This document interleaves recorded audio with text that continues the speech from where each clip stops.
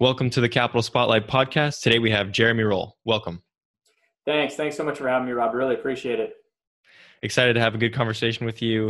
In order to give the listeners some context, just give us a brief background and your angle in the business. Sure, yeah. So I have been, and by the way, for any of you who knows me out there, I apologize for my COVID hair. It's kind of embarrassing. I was afraid to even try to use the gel because it'd probably end up worse, but my hair is not normally like this. So anyway, I have been a passive cash flow investor in syndications or managed opportunities across many different asset classes starting back in 2002. So it's been a long time. We're recording this now, I think, in May 2020. So it's been about over 18 years. And but I've been a full-time passive cash flow investor since, in fact, next month it'll be 13 years. So the cash flow actually got me out of the corporate world, and essentially I ended up rotating all my money out of stocks and bonds after the dot-com crash way back when, just looking for more predictability, frankly, just for more predictability for my retirement account to understand where I'll be in like 10, 20, 30 years.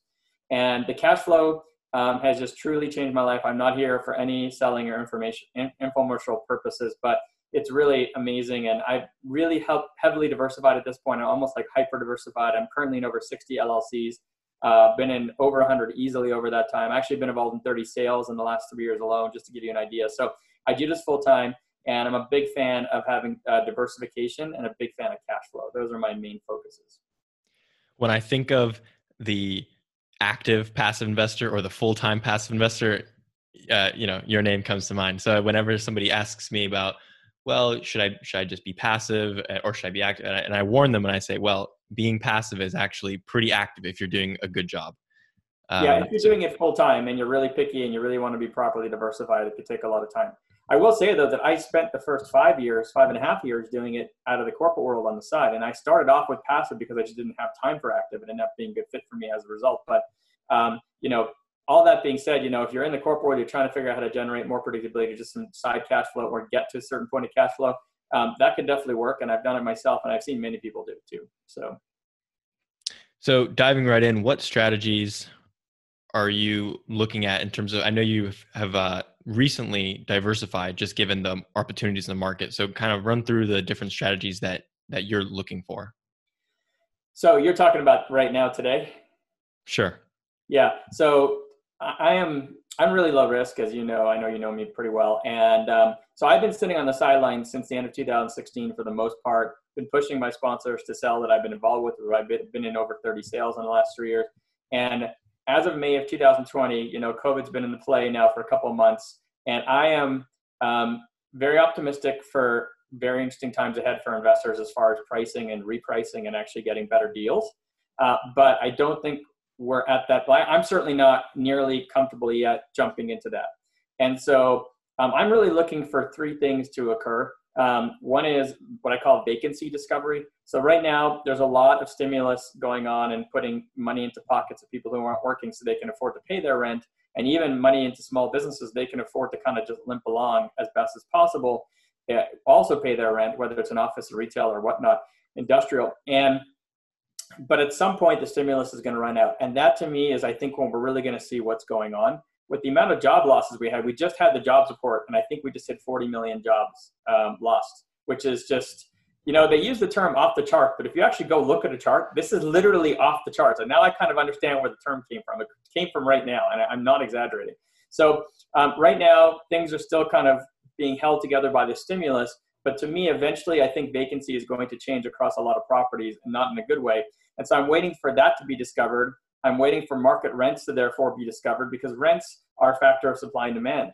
And the bottom line is that if you have more vacancy, you've got more supply, and you're going to potentially have less demand. Prices are going to go down, just the law of supply and demand. And so long story short is that I'm waiting for market prices to really be discovered. And then finally, I'm waiting for market asset prices to be discovered. And that, I think, is going to change in 2 ways. One is, if you take the rents and the vacancy, you're going to have potentially a lower NOI or net operating income, meaning that you're going to have a lower base of profit to work off of to get a multiple off that to actually pay for a building. And you're also, I think, going to have an adjustment in the multiple people are willing to pay, which is a typical of a recession, where I think that multiple is going to go down, the cap rate's going to go up.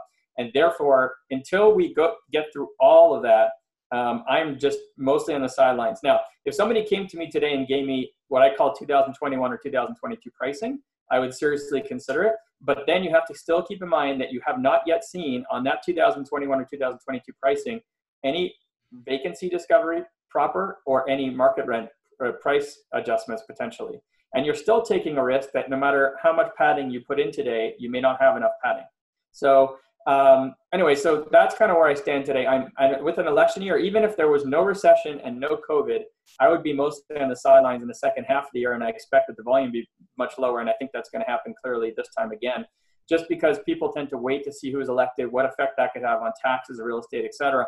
So I'm not really planning on doing much until at least the beginning of next year, and then because transactions take a long time to consummate, months, it may not even be before mid-2021 or later that I can start to get a sense of how the prices are adjusting. So this is a slow process. That's how it always is. You know, and historically, it takes 1 to 2 years for stuff to really be discovered and bottom out.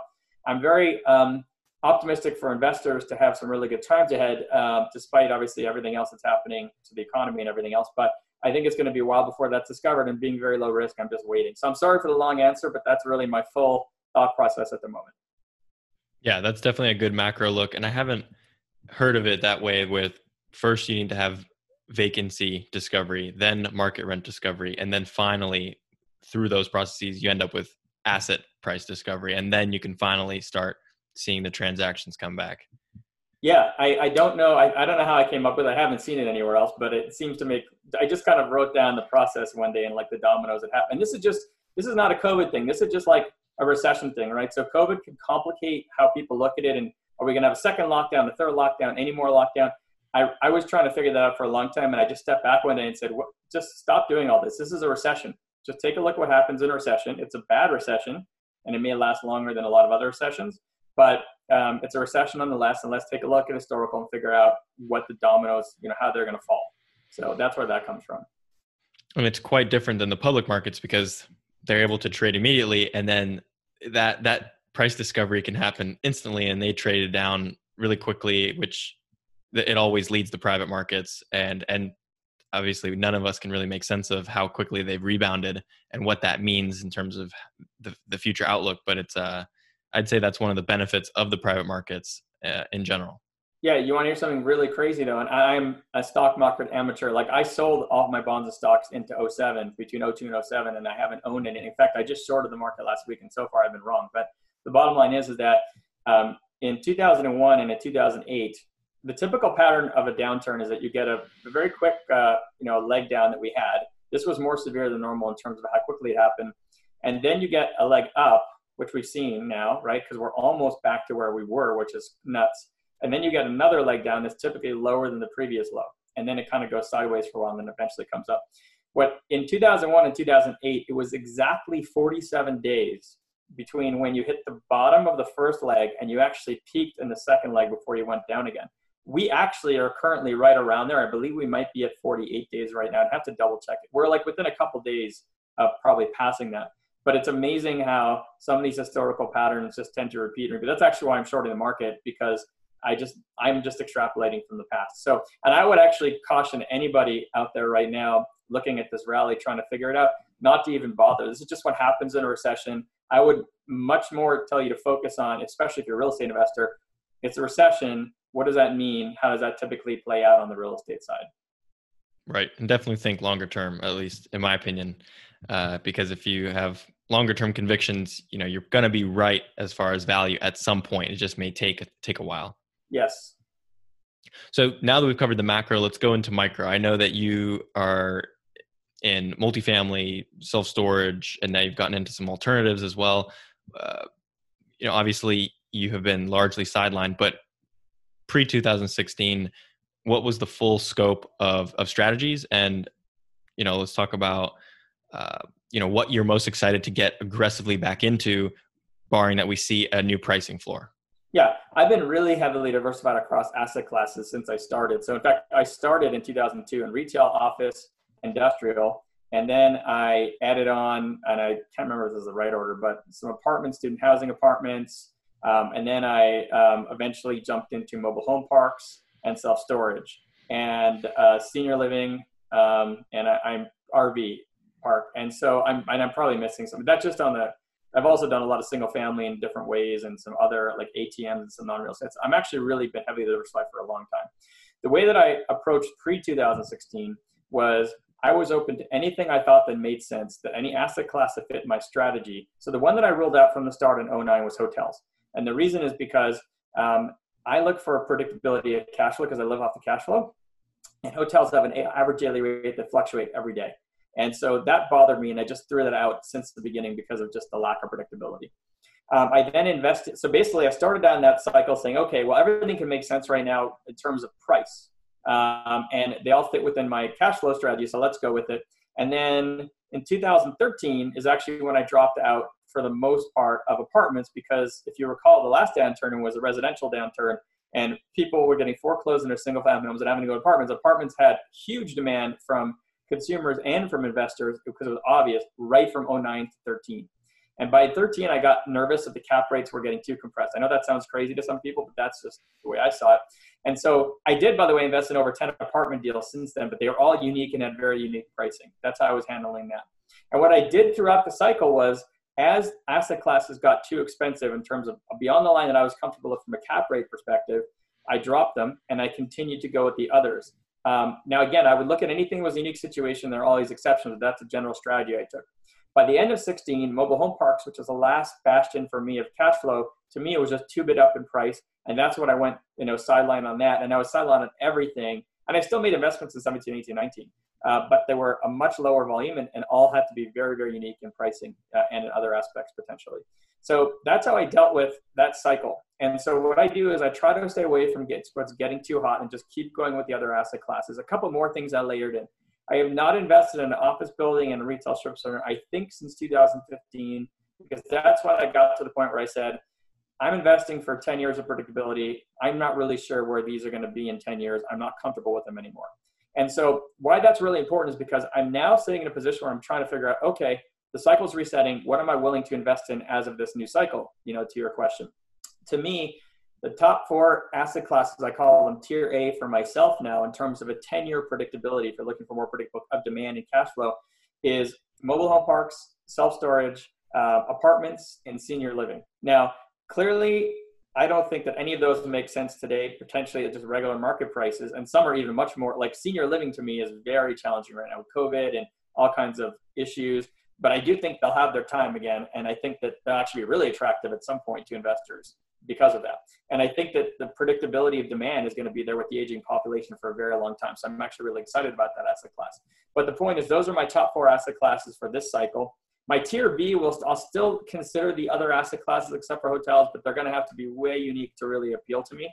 So those will be my 4 focus. Plus, I usually invest at the beginning of a cycle in a housing.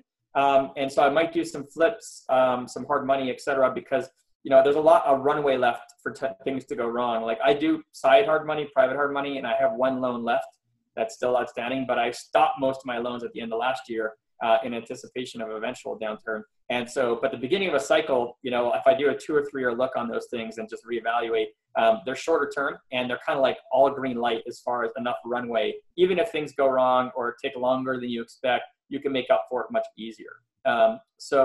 So that's kind of, and I always look at other alternatives too. So that's how I'm thinking about going into the next cycle. And that's how I thought about the last cycle. But what the most important things to take away for someone like me is that being a low risk guy, I'm always trying to stay away from what's hot, both in markets and also what's hot in pricing, what's 2 bit up. And it takes a lot of patience. I've been sitting on the sidelines for 3 years waiting for this downturn. And now I have to wait another year to actually make sense of it. So that's how much patience I've personally had. And it's been extremely frustrating for many years. Some people are looking at me in 2017, 18, 19 and saying, oh, you're like, what are you doing? You're not investing. And I mean, I was investing a little bit, but it's very easy to see that now. But, back then it's an agonizing multi-year wait. But it pays off in my opinion. It's kind of, I don't model myself after Buffett whatsoever, but it's the same. Buffett is the same type of thing. He just patient, and then he finally goes in at the right time. So. Right. And when the gold is raining, put out the bucket, not the thimble. So that's a good one. That's my favorite of his. Yeah. So want to talk, you mentioned some shorter term deals and then also having 10 years of predictable cash flow, right? Which is quite different. So how do you look at liquidity in terms of the deal structure itself, having a built-in liquidity feature, as well as just deals that have a shorter term projection versus a longer term horizon? Yeah, I mean, I expect to be very liquid in what I'm investing in, just to be brutally honest with you. And so when you have enough diversification, you have enough things turning all the time, and then you end up with a position where you're always trying to reinvest money. And plus, I keep some liquidity aside. So I try to keep enough. The one thing that I faced early on, what I didn't quite have as big of a snowball that I had in terms of cash flow, is that I got very frustrated when I saw three good deals in X year, and I can only do one of them because I just didn't have the money. That was really frustrating. So ever since then, I've just tried to keep more cash available and put smaller pieces across a lot of things. That's my strategy, which I don't necessarily recommend to the extent that I've done it. And I'm not a financial advisor, so anything I'm sharing here is just my perspective as an investor. But that's what I do, and I put tiny pieces or small pieces across a lot of things. And what that allows you to do is not miss some deals as well. So that's one strategy that I take, but it also involves much more work, like you talked about at the beginning.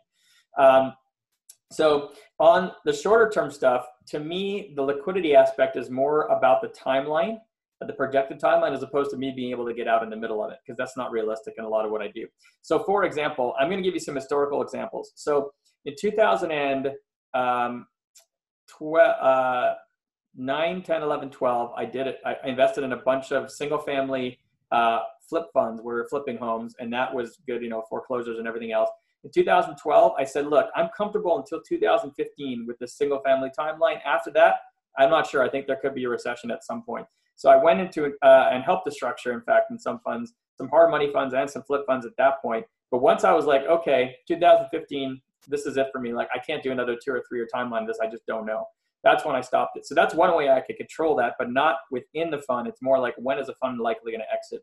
Normally, I invest for predictability of cash flows. I like to get the longest term predictability possible, and I love a 10-year deal. At the beginning of a cycle, I'll invest in maybe something that has a 5-year term on the loan, just because we're typically in an uptrend, and that can help with a lot of problems that could come up, and you're probably not going to get caught short.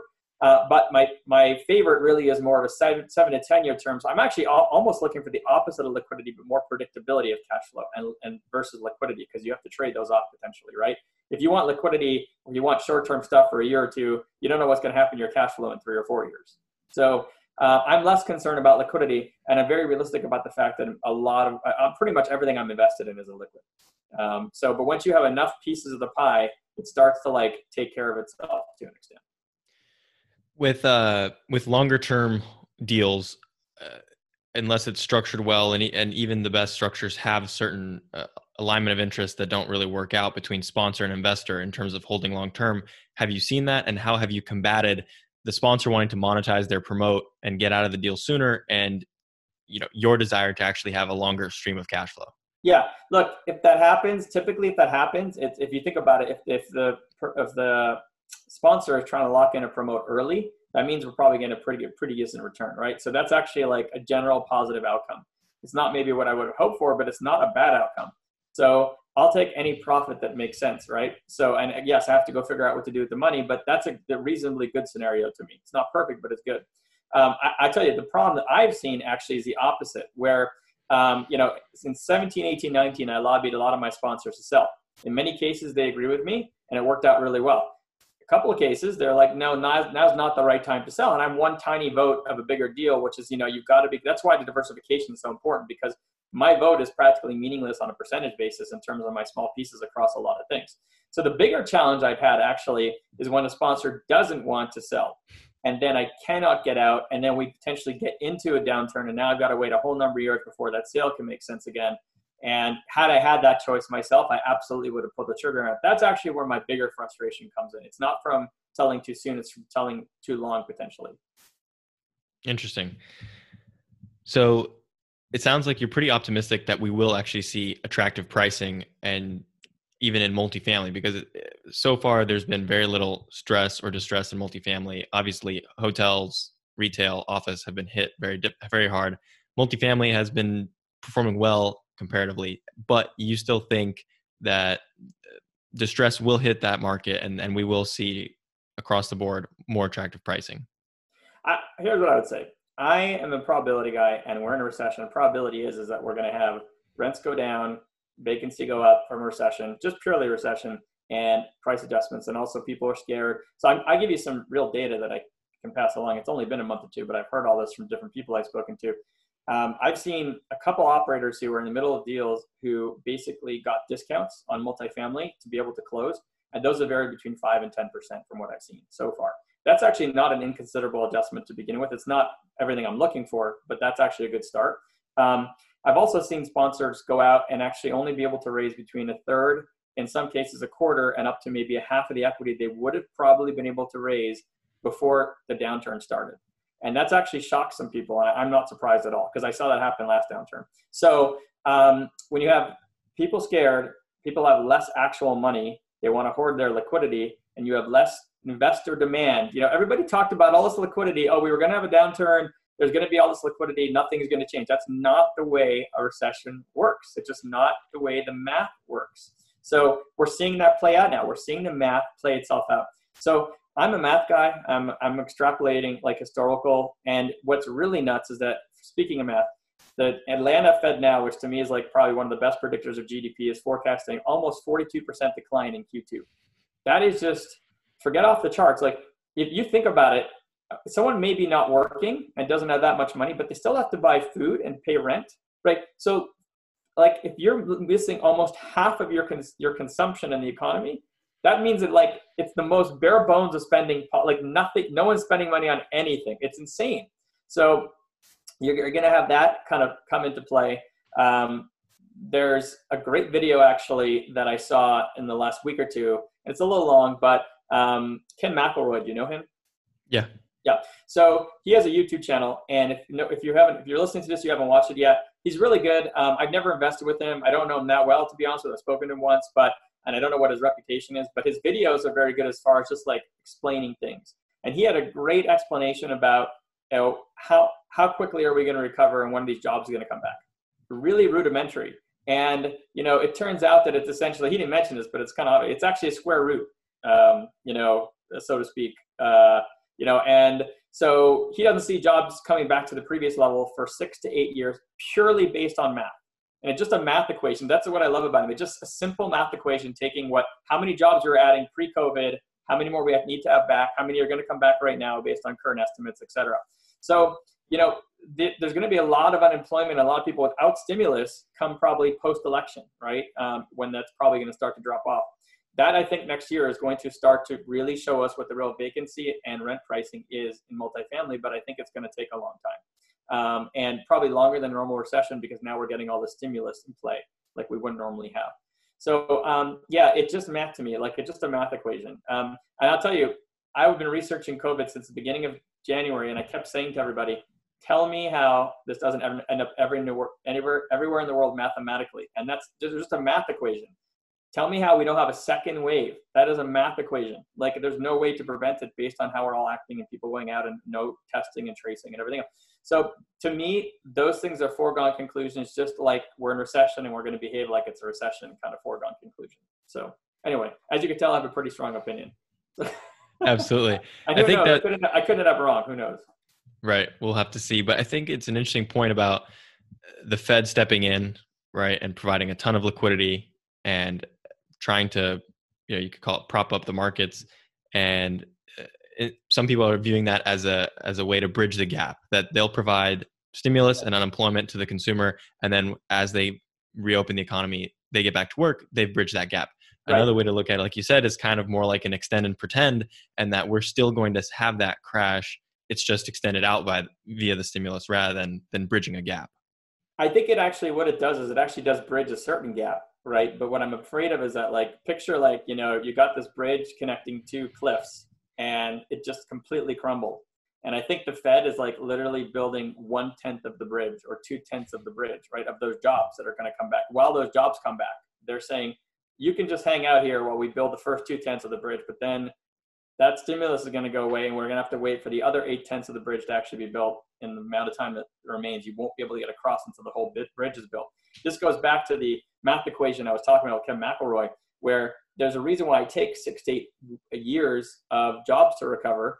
And there's a reason why that when a restaurant opens up and they can only have 1/4 capacity because of social distancing, they can't hire the 4 waitresses or waiters that they had before. They can only hire 1, right? And by the way, there's a reason why if you would have turned to a restaurant owner last year and said, do you have an interest in, and can you still run your business with 1/4 of the income?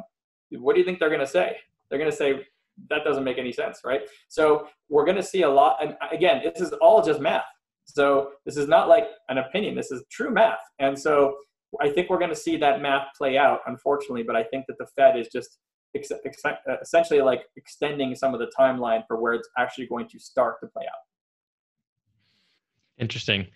So changing gears a little bit, do you have a preferred investment structure? Obviously, structure can be very creative. There's also more of a standardized structure. What is something that you like and tend to go towards? Yeah. So are you referring to, let's say, preferred return, et cetera? Sure.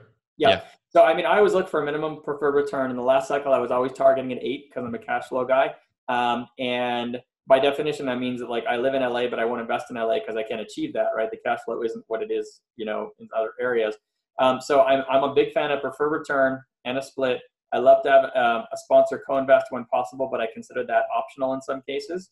And I like to see that go all the way up to 10 when it can. It's not always possible for various reasons, but that's if you had a preferred. In the end of the day, what I like to say is, look, I'm not looking for, I like doing business in general where everybody is winning. Like I'm not a negotiator. I'm not I don't grind people in a negotiation, just not my style. So when you're giving control to somebody else in exchange for diversification, which is what I feel like I do as a passive investor, if you're going to give them control, make sure that they're really well incentivized, right?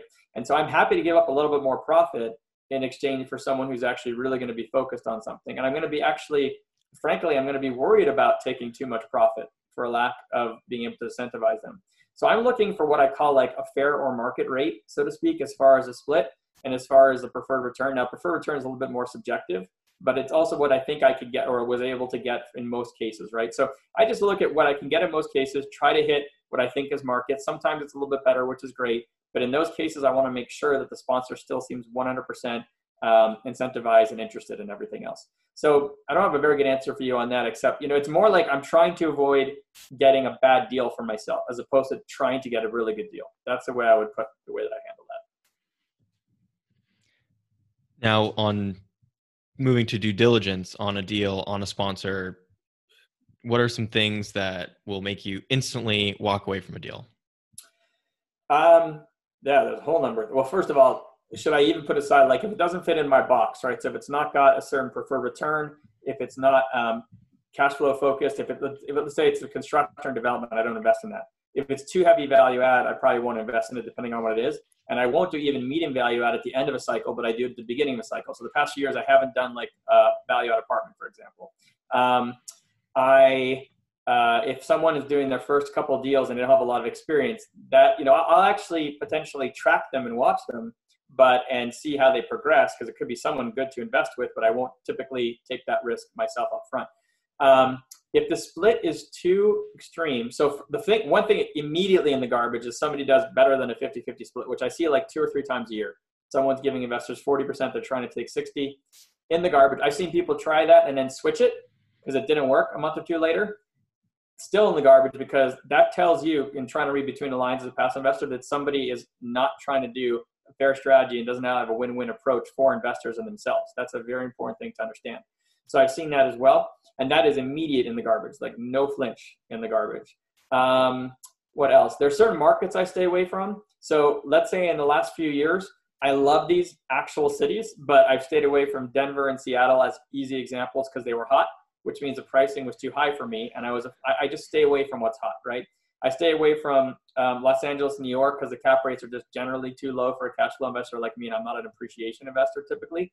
I stay away from volatile markets. So I've been very hesitant to go into stuff like Arizona in the past, just because there's been more volatility in that market, as just one example that comes to mind. And I also stay away from certain markets because of weather risk. So for example, in Florida, I've invested in self-storage, okay? No hesitation. And the reason is because if there's a big hurricane that comes in, it's typically a low building, could even be 1 story. The major damage you're going to have, because there's very few, if any, windows in most of the buildings, you're going to have like debris hitting a roof and maybe damaging an air conditioner, right? flooding won't even be a factor because you're typically got concrete floors, and the actual units, it's mandatory insurance for the tenants to have to protect their own items. So you're not even liable for that. So I was totally comfortable with all that. And the greatest part is that when there's a hurricane, people tend to have stuff stored in there, and then they, for days, if it's really bad, they just won't go. They can't even go back to this storage, so they're paying rent the whole time. So totally comfortable with that. Now, if you told me to invest in a 200-unit apartment building on the coast at Miami, right, with windows everywhere and all that, without a loss of income provision, and the insurance wouldn't exist in that area, that was something I'd stay away from. I stay away from certain areas, like, for example, hurricanes are tough to manage with mobile home parks, but tornadoes aren't as bad. Probably same RV parks. I stay away from certain northern climates when it has to do with, let's say, mobile home parks, because the pipes can freeze. And I'm just giving you random examples, right? Each asset class is going to have its own thing. So there's a lot of different answers I can give you about that, but there's a lot of thought and strategy that goes into just try to minimize the risk. Yeah, I think specifically binary risks, right? Things that can just totally turn your investment upside down. Yes, 100%. Yep. The other thing you talked about was new construction and value add, deeper value add that may imply having zero cash flow for the first year, yes. Right? And obviously with construction, you don't have any cash flow going in. And you being a cash flow investor, that's something important. So what would you say would be, everybody has some value add in their deal baked in, right? Whether you believe it in or not. But what would you say would be the minimum cash flow that you're looking for in year one to meet that minimum hurdle? And then, if it grows, which of course it'll be projected to grow, that's gravy. Yeah. So I can speak to the last cycle. The challenge I have for this coming cycle is that I'm going to wait to see where things reset to determine a preferred return and a cash flow target to be realistic. So I don't know right now, but I can tell you in the last cycle, my minimum target cash flow return for year one was 9% net to investors. And my minimum average annualized cash flow across, let's say, a 10-year projection was 11% average net to investors. Did I do any deals that were like at 8.5? Probably. I felt more comfortable at 8.5 than 8. But if it was going to do that, then to your point, there had to have been a bit of a more obvious value add play that I was going to benefit from to actually concede that. Now, to some of you, that may sound nuts. If you've been investing for 2-3 years, you're like, well, how the hell was this guy getting 9%? There was nothing at 9% a year or two ago. I agree with you. That's why I've been on the sidelines. A building in 2010 or 11 or 12, apartment building. I mean, I went into a deal in 2013 just to give everybody a real life deal. 267 unit apartment building in Mesquite, which is Dallas, Texas. It was actually, we were rehabbing the units on turn. I was 90-something% occupied. It was 9.1% cap rate. So, we were probably cash flowing over 10 net to investors out the gate. That was the reality of that time, And so now we need to do is take a look at interest rates have structurally changed and come down. What does that mean for investors going forward? And I'm going to try and evaluate what that means for me as far as my cash flow targets and even the preferred return that's realistic going forward. And it's not clear yet. So.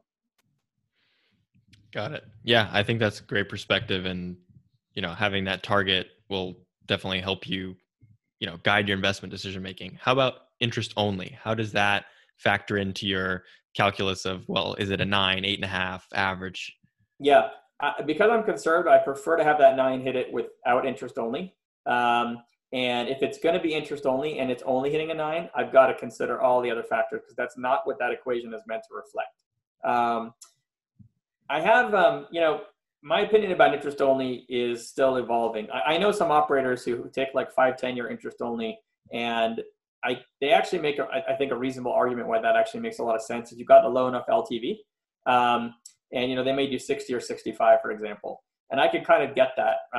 So, my interest only perspective may change over time, but currently I'm somewhat adverse to it still. And I always have been in that. And by the way, to be clear, I've done a lot of deals that have been 1 or 2 or 3 or interest only 10 year, but we were buying something at 8.5 cap. We were cash flowing way high, and we were maybe going at a 65% LTV. And I think that's very safe, right? And I'm just getting some extra cash flow, but we're still going to get majority amortization.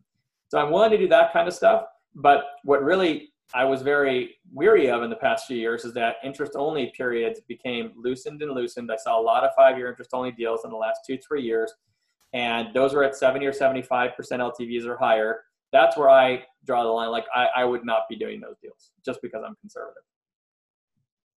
What about are you familiar with HUD financing? 35-year term, 35-year amortization, no interest only.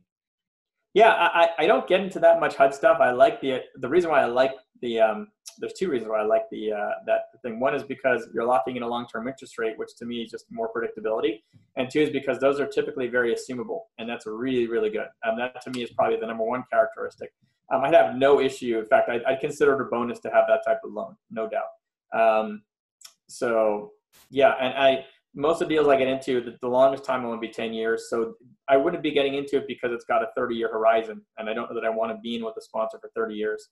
But I do like the fact that it's very flexible. And, typically you can get a supplemental. And, just having that ability for someone to take the loan over is a huge plus, huge plus. Yeah, and there are some neat features on the assumption that you can do, including a A7 refi where you can actually, as it's been amortized down, you can reborrow up to the initial max proceeds.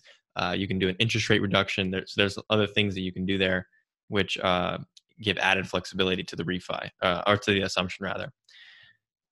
So one thing that's interesting is, what are some important items that are related to the PPM, kind of the nitty gritty that many miss that is important? One thing I want to bring up is just the people talk about tax benefits, but I'm not sure if everybody's really focused on the net tax benefit to the investor, and just see if you had a perspective on that. Well, yeah, I've got definitely have a perspective. So yeah, there's a few things that can immediately come to mind about PPM that I think a lot of people don't pay attention to. One is, to your point, one of the things I was going to say is that, I think a lot of people just assume that they're getting their pro rata share of the depreciation based on how much equity they've invested.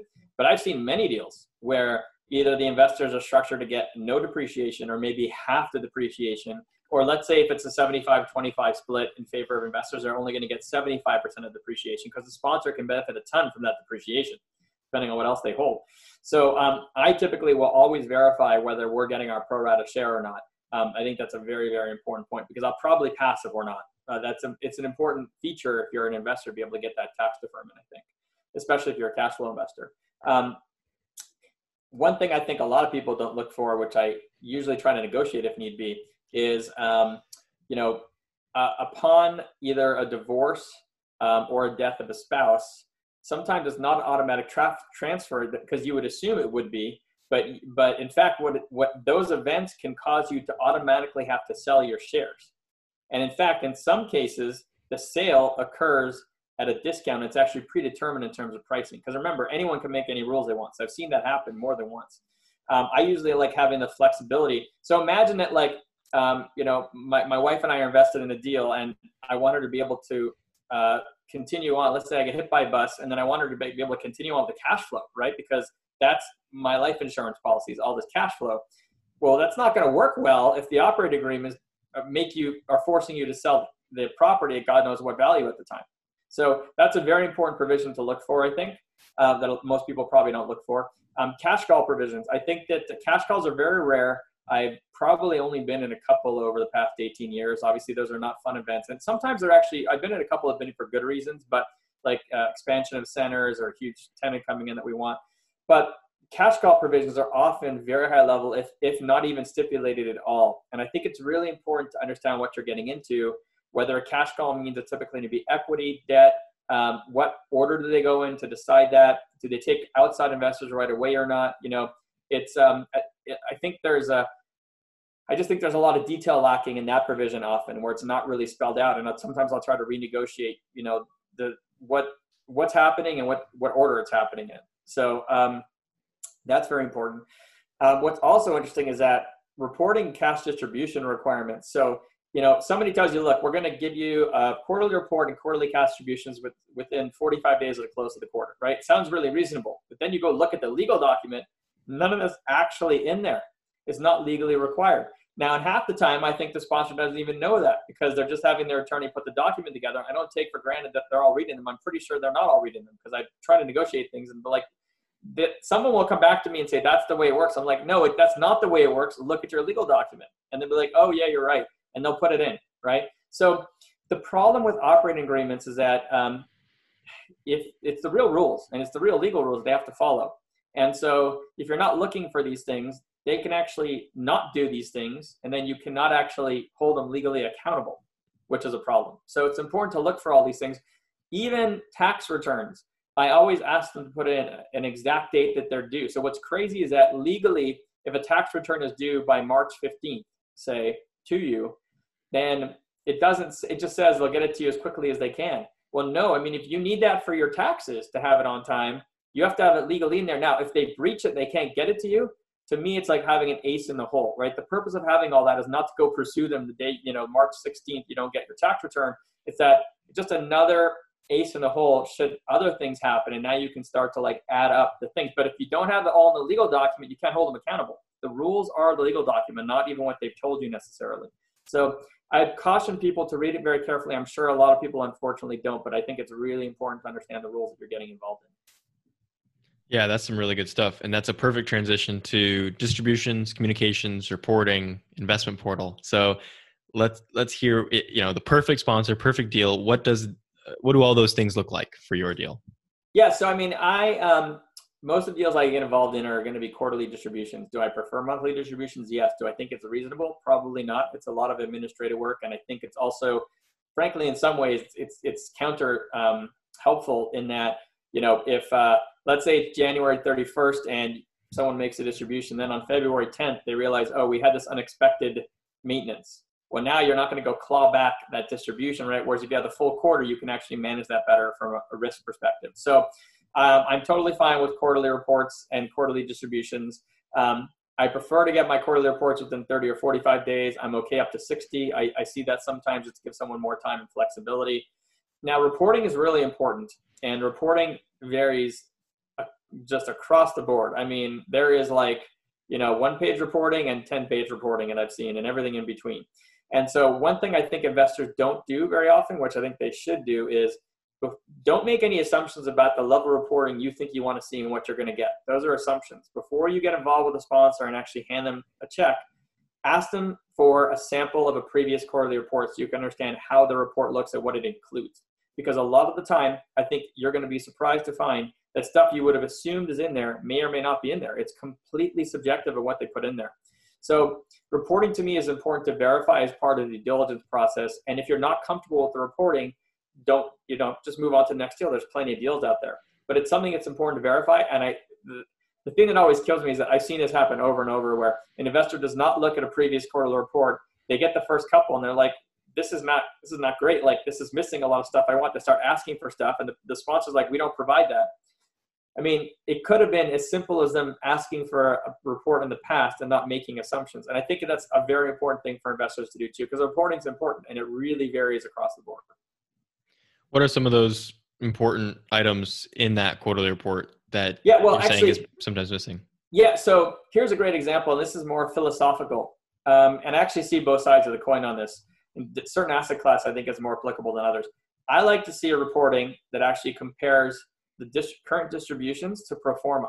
Okay, so if I'm in year 5 and I was supposed to get 11.2% cash flow, I'm not expecting 11.2% cash flow, by the way. That's unrealistic, right? I'm hoping it's going to be between 10 and 12, call it, okay, to be fair, or whatever it's going to be. But some sponsors will actually show you a variance report on budget instead of cash flow. And the reason is because they'll turn to you and say, look, we made these projections 5 years ago. X and Y has changed across time, right? COVID's come up. We didn't expect that. So now it's not realistic for you to be able to base our performance based off of what's come up in the past. It's actually more realistic about when we sit down to plan for this year, how we actually performing versus plan from an operations perspective. Really logical, frankly. Just that I'm a cash flow investor. So I don't, to an extent, what's actually equally or more important to me is what check am I getting from this property in terms of what I needed to get from it for that equity that I put into it. But you know what? They may not report on cash flow.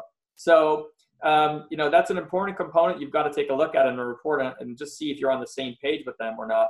I've seen some investors try to change that with some sponsors over time with some or no success. It's an important thing to look for in the quarterly report for sure. And it may not at all line up with what you're looking for. It's important to look for these things in advance.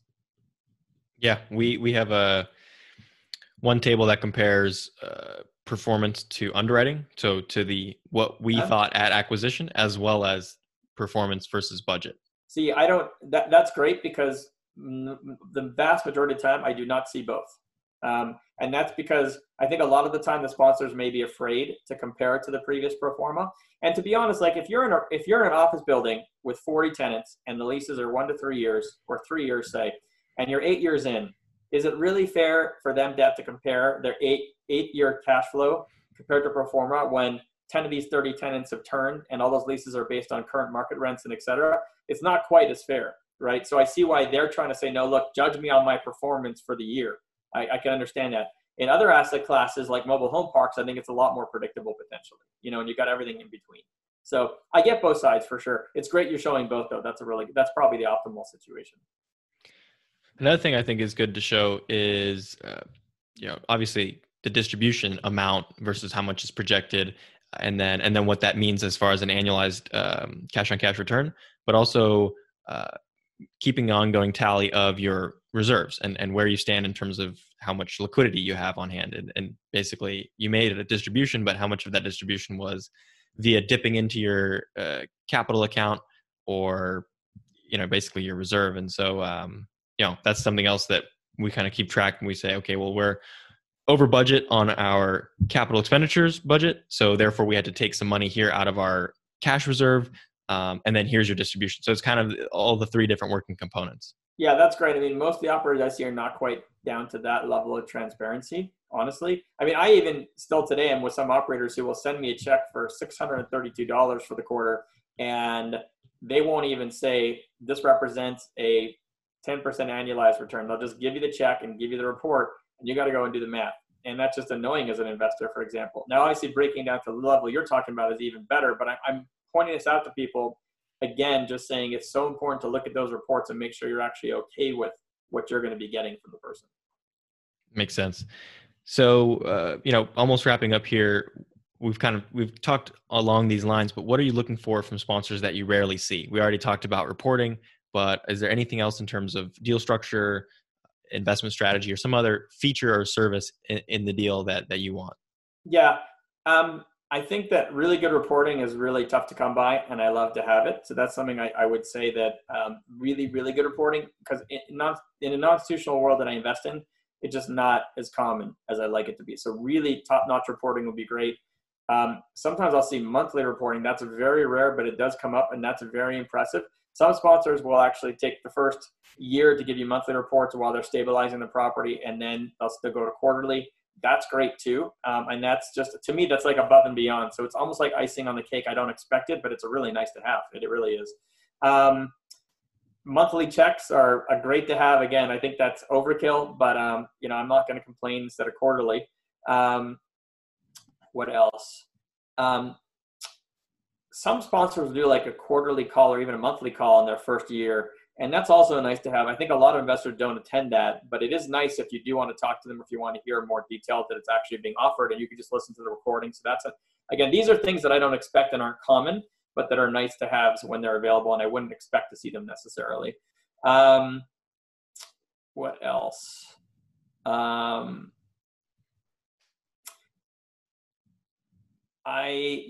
the end of the day, everyone's got a different level of communication. So what I would say is that someone that's more communicative than less, in my opinion, is better when you're a passive investor. As a just general nutshell, right? Whether it's that they're giving you monthly reports, whether it's more detailed reports, you get them control. More communication is better than less. So the nice to have is like max communication, and someone who's very proactive in communication is really optimal from my perspective, is the best way I can put it. One thing to address on the monthly distributions, it's something that we've internally discussed and don't like due to the complications of trying to understand where we stand in terms of accounts receivable and payable and really what distribution we can make. But there is a solution there somewhere in terms of just having a little bit more cash on hand and a larger reserve. And that way you can just more straightforward look at, okay, how much cash flow did the property generate? And then if you end up having some sort of unexpected expense come up later, you have that extra reserve to handle those payables. Yeah, look, I'll be the first person to tell you, I don't really think it's fair that an operator should have to provide monthly distribution. I think it's administratively even, because if they have a lot of investors, that's a lot of work, and it's just extra work that doesn't need to be done. So, I haven't used the word fair very much in this podcast, but it's what I've been trying to say, but I haven't actually said it. Especially like if I'm looking at before we're talking about what splits you're looking for, what structure you're looking for, I'm looking for what's fair. And to me, the nice to have is monthly report, but what's fair is quarterly reports, right? I'm not really expecting much beyond fair because it's just not fair. And I think the monthly distributions would be probably a little tilted towards unfair on the sponsor, in my opinion. Lastly, what are some recommendations you have for sponsors looking to raise more capital? That's a particularly important question right now, being in May 2020. I mean, sponsors, I guarantee you, are having a tough time across the board. That's just the nature of a downturn. I would say max out communication.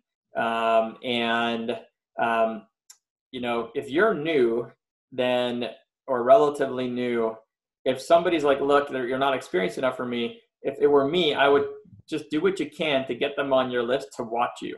Because, if you're going to go through a couple of years of experience and stuff, you might as well start to grow your snowball from the start. Even if someone doesn't fit today, they can be a fit in the future. So I'm a big proponent of that. I do that the reverse way, as I mentioned. I actually try to get on lists like that. But the most you can do to get people on your list and just get more exposure, the better. I am not much of a social media. I'm a complete amateur when it comes to this. So I couldn't give any recommendations in that line, but I know that you can get a lot of reach there. I know new sponsors sometimes may start a podcast and then get a lot of exposure that way, which can be really handy, and that can help on the fundraising. Some sponsors will plug into a joint venture equity partner where they'll bring an investor group in to raise some or all the funds for them. That's a great way. You've got to make sure you're structured properly. There's all these legal challenges, but that can be an easy way and a quick way. Those are some suggestions. The challenge with fundraising is that the reality is that if you want to build up your own database, that's not something that happens overnight, and it takes a long time. And frankly, anyone that's trying to do that today is swimming against the tide, right? The next 12 to 24 months are going to be the hardest time to raise capital and the best time to do a deal. But it is the hardest time to raise capital. So you have to have a long-term mindset for that, in my opinion. And if you're starting now and you're not okay with taking a very long-term mindset on that, I'd recommend maybe looking at a different industry, because I'm just trying to be realistic, especially what we're facing currently with the downturn. Definitely some great advice. Well, I appreciate your time having this great discussion. We went through a whole bunch, and I think we covered some great topics. So thanks again for coming on the Capital Spotlight, and look forward to talking with you soon.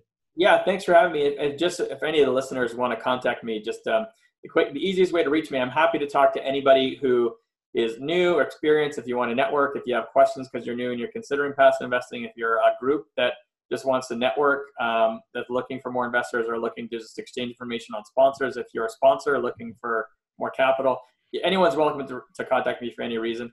My email is jroll, JROLL, @Roll Investments, ROLL, investments with an S.com. So that's jroll @rollinvestments.com. Feel free to reach out to me. Awesome. Thanks again. Thanks, Rob.